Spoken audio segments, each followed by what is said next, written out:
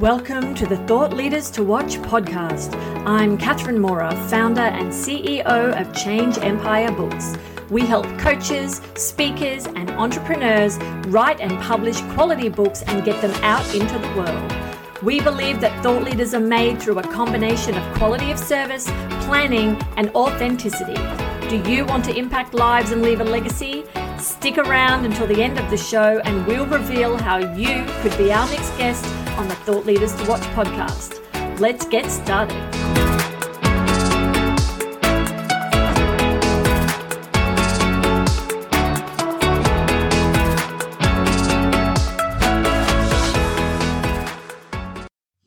Your host, Starlette Henderson, here with this episode's thought leader, Nyla Fagali. Good afternoon, Nyla. How are you today? I'm doing great. Thank you, Star. How are you? I am doing really well. And I was looking up a little bit about you. You're an executive coach and you've got some special projects on the side that we're going to talk about today. So first of all, just kind of tell me, what space you're operating in, what you like to do, and how you started. Okay, wonderful. Thank you. First, if it's okay, I'd like to tell you how I got into coaching. Yes. Perfect. Wonderful. So I had my first coaching experience, executive coaching experience about 10 or 12 years ago. Mm-hmm. I started a new role in a new organization at a management level. And part of that contract was that I would have access to an executive coach for the first 6 months of my employment with that company to help me in my integration and help me properly integrate a management team that was already in place and a team that had been working together for a long time. So they had their own culture and their own ways of doing things. And this was my opportunity to integrate in a serene and professional way this team. Mm-hmm. So it sounds like the company anticipated there might be some rough spots or some difficulties, and they wanted to help you gel.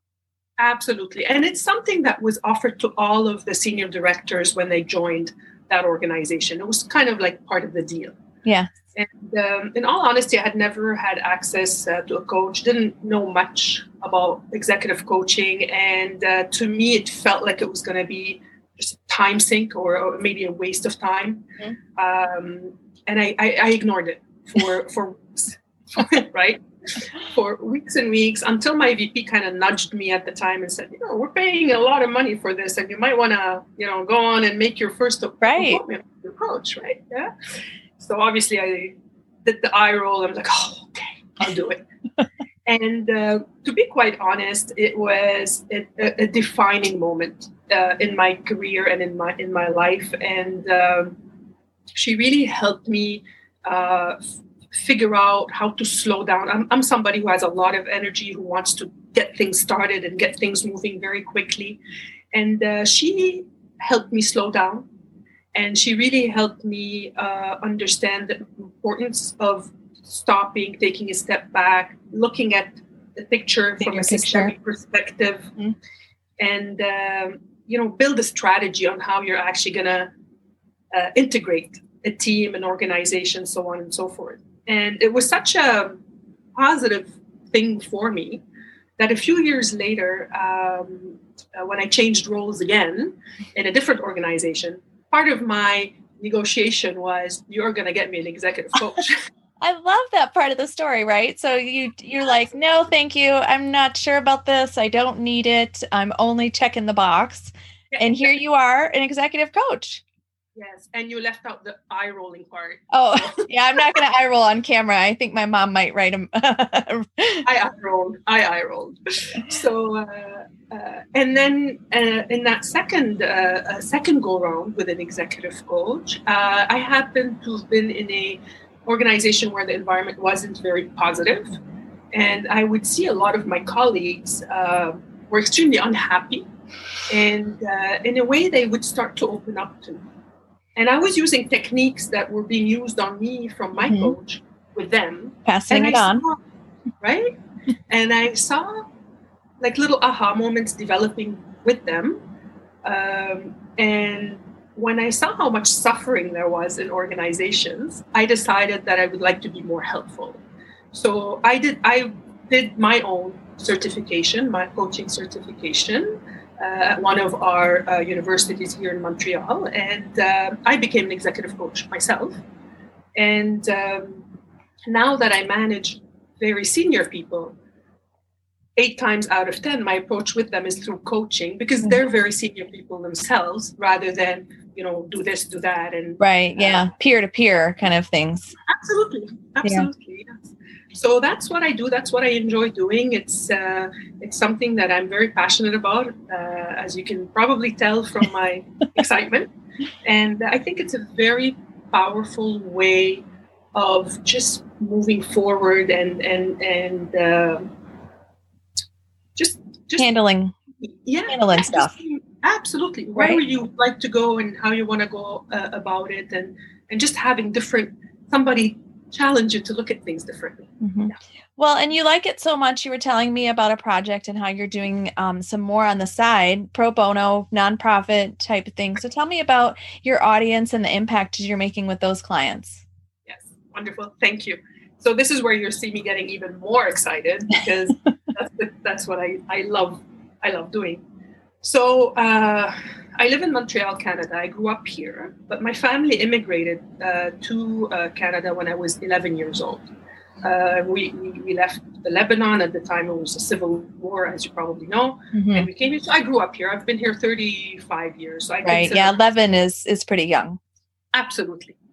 So I grew up in the system here, and I went to school here. And for me, integrating the job market was kind of like a natural transition. Mm-hmm. And in the last few years, I've noticed that through my work in my organization, I receive a lot of CVs of people applying to different jobs, and it's obviously people who are new in Canada, so new immigrants. And I looked at their CVs, and these people were not getting calls back from HR. Their CVs are not up to, I shouldn't say not up to, but they're not like the North American standards, which is fine. Different areas of the world do things differently. But as you know, in North America, for example, we don't put our date of birth on our CV. We don't put our marital status. We very rarely put a picture. Also, the content of the CV, our accomplishments, how do we word them? How do we present them? It's completely different. So I decided to just start on the side, reaching out whenever I would see people through my either my Facebook page or LinkedIn.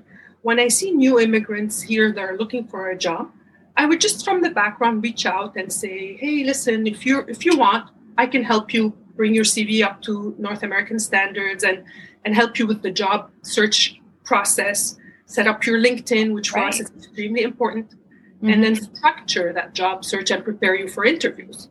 So I started slowly like this. And about a little bit more than a year ago, in October of 2019, there was a huge political problem in Lebanon, where the whole country basically came to a standstill with a big revolution over there, and they were trying to overthrow the government and so on and so forth. So a lot of people were, the job market was awful. And so a lot of people came here from Lebanon. And because of my background and because of the contacts that I have in the Lebanese community here in Montreal, I would see more and more Lebanese people showing up here, highly educated, very capable, hardworking, and not getting calls for traction. No. So I decided that what I was doing a little bit more, on the side, on one-offs, to structure it a little bit more. So I set up. And you have helpers too, right? And I do now. To set the stage. Are you working just with Lebanese men, women, all immigrants? All immigrants. Right now, the focus is on Lebanese because there are so many that are coming here. I see. And because my contacts are mainly easier to make in that community. Mm-hmm. So the organization is called Cedar Coaching. So Cedar being the emblem of Lebanon. Mm-hmm. And I've recruited a few other professionals in HR on a volunteer basis as well. And we're now 4 professionals that do this, that give that service.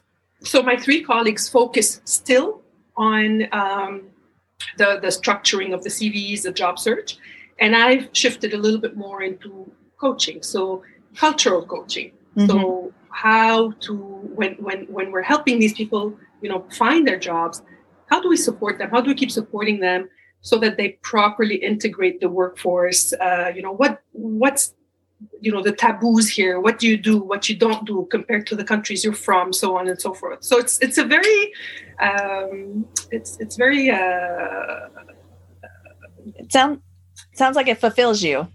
Extremely. It's extremely fulfilling. Thank you. That's sometimes with the French and the English, I look for my extremely fulfilling. Absolutely. Yeah. And so you're really helping them succeed, like you said, and because you had that coaching experience and that executive coaching training, you're able to take it beyond just the application process and the CV or the resume process.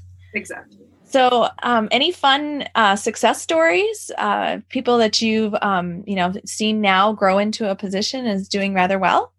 Absolutely. Absolutely. One comes to mind where it's somebody who's been here for almost 8 months, not even one interview, not one call back for an interview. Again, highly educated, very smart, very capable, hardworking, young gentleman. And we, as soon as we basically re-looked at his CV, got him on LinkedIn, got him properly on LinkedIn. He was on LinkedIn. Right. Before. Yeah. There's some tricks, right? Absolutely. Absolutely. Within a month, he had an interview. Actually, he had 3 interviews, 2 job offers, is fully working. So he got his job in November of 2020. Forget which year we're in. We're in 2021. So November 2020. He's doing super well. And, we have our touch points once a month to do a little bit of tweaking and a little bit of coaching. And he runs some things by me of things that might have happened at work. And he just wants to confirm, did I not understand because it's a cultural gap? Or did I not understand for something else? Right. So definitely a lot of questions. So you're continuing to support afterwards. Yes, absolutely. Absolutely. Yeah. That does sound very rewarding, very fulfilling. It is. Yeah. It is. It's rewarding. And at the same time, I do come across some situations that are just heartbreaking. You see people coming here with young families and nobody giving them a chance. And, they're willing to do anything. And these are people with master's degrees and PhDs. And so sometimes I do get a little bit emotional when I think about it too much. And That's something to keep you motivated, though. Keeps you in the game and doubling down and getting some more professionals on your side to help out, I bet. Absolutely. Mm-hmm. Absolutely. Yeah. So what is, Thought Leaders to Watch? It's the name of the podcast. What does being a thought leader mean to you? For me, a thought leader, my image of a thought leader has evolved over time. Mm-hmm. I would say in my younger days, a thought leader for me would have been somebody with 4 PhDs on the topic and, a sommity in their field. 50 years of experience. And absolutely. Yeah. And that still holds true. And I would add, with time, I have added to that definition. I think a thought leader for me is somebody who, in a specific area or areas, it's somebody who's, tried and tested, who has experimented new ways of doing things, who's failed at certain things. I call them the battle scars. So having those battle scars, I think, is important, that experience. And it's somebody who is open to saying, I'm just going to give just an example. I'm a manager of 12 people. I can continue managing that team the way I have in the last 5, 6, 7 years, or I can try experimenting something new. How do I bring that team to a higher level and have it be more efficient and more proficient? And then taking that learning and doing something with it. Got it. Either pass it on, either use it, become a mentor, or build somebody to take over that team when they're gone. So for me, that's how my thinking of what a thought leader has evolved over the years. Right. And it kind of sounds very similar to the evolution of your, oh my gosh, I don't need an executive coach to here I am, an executive coach, not only coaching my team, but now I have my organization, the Cedar Foundation, you said. It's Cedar Coaching, yes. Cedar Coaching. Yes. So bravo. That's very good. I love that, giving back. Like you said, you have to have your thoughts and you lead and do something with those different things. So how about a book recommendation? That one I struggle with. I love books. We all have a hard time picking one. Yeah. If you were to see the room next to me, I have a wall full and I have a stack on the floor. And I chose one today because it's one of my many favorite books. And I chose it for a specific reason. And it's a collection of the Maya Angelou poems. Okay. Yeah.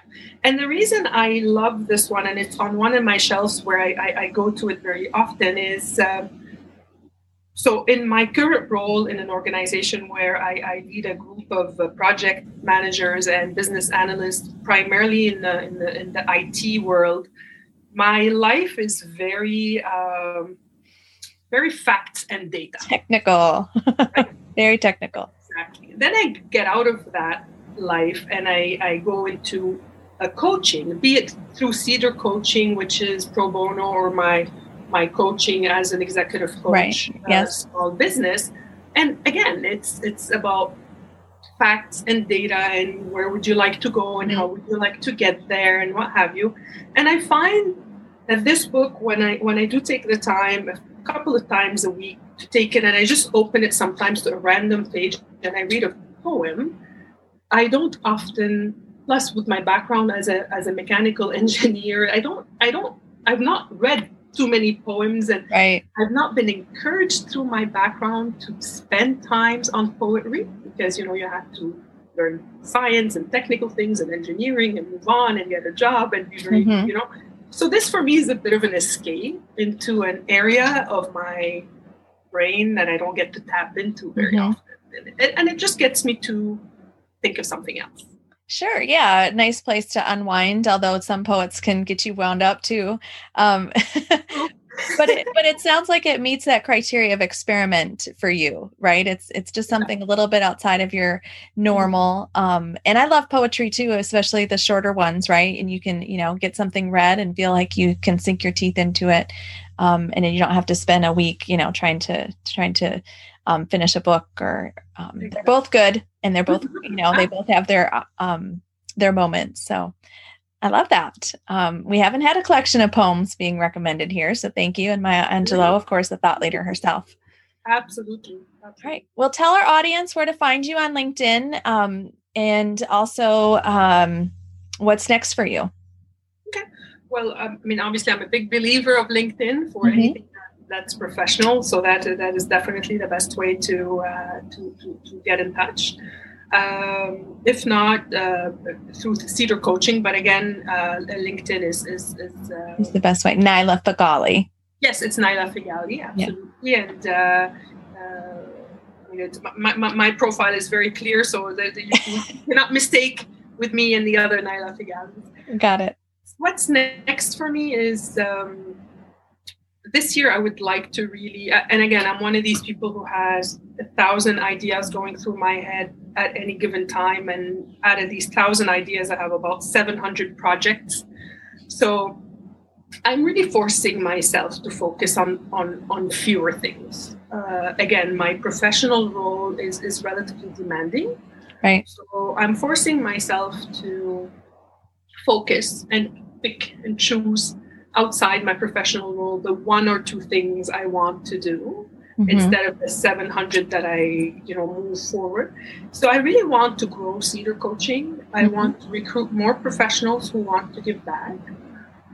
I want to see how I can formalize some of the things that we do with the people that we help. So that's my objective. I gave myself the first 3 months of the year to decide how to go about that. So what platforms I want to put in place and how to go about recruiting people who are serious about helping and not somebody who's just going to show up for one and leave your immigrants hanging. That would be sad. Mm-hmm. Exactly. Yeah. And then continue to grow my coaching business as well. On the side, I'd love to help people who have who have their own for-profit organizations that they would like to set up and aren't quite sure how to go about it, or just need a sounding board. Right. Yeah, that is an important space to be working in. It's even here in America, there's, I want to start a nonprofit mentality, but nobody really knows exactly where to go to get the tools and the resources for that. So good luck with all of those projects, or those fewer projects that you'll be focusing on this year. It was wonderful to get to meet you, and thank you so much for the work that you're doing in the world. Thank you. It was a pleasure meeting you, and I really appreciated our exchange here. Thank you so much. You're welcome.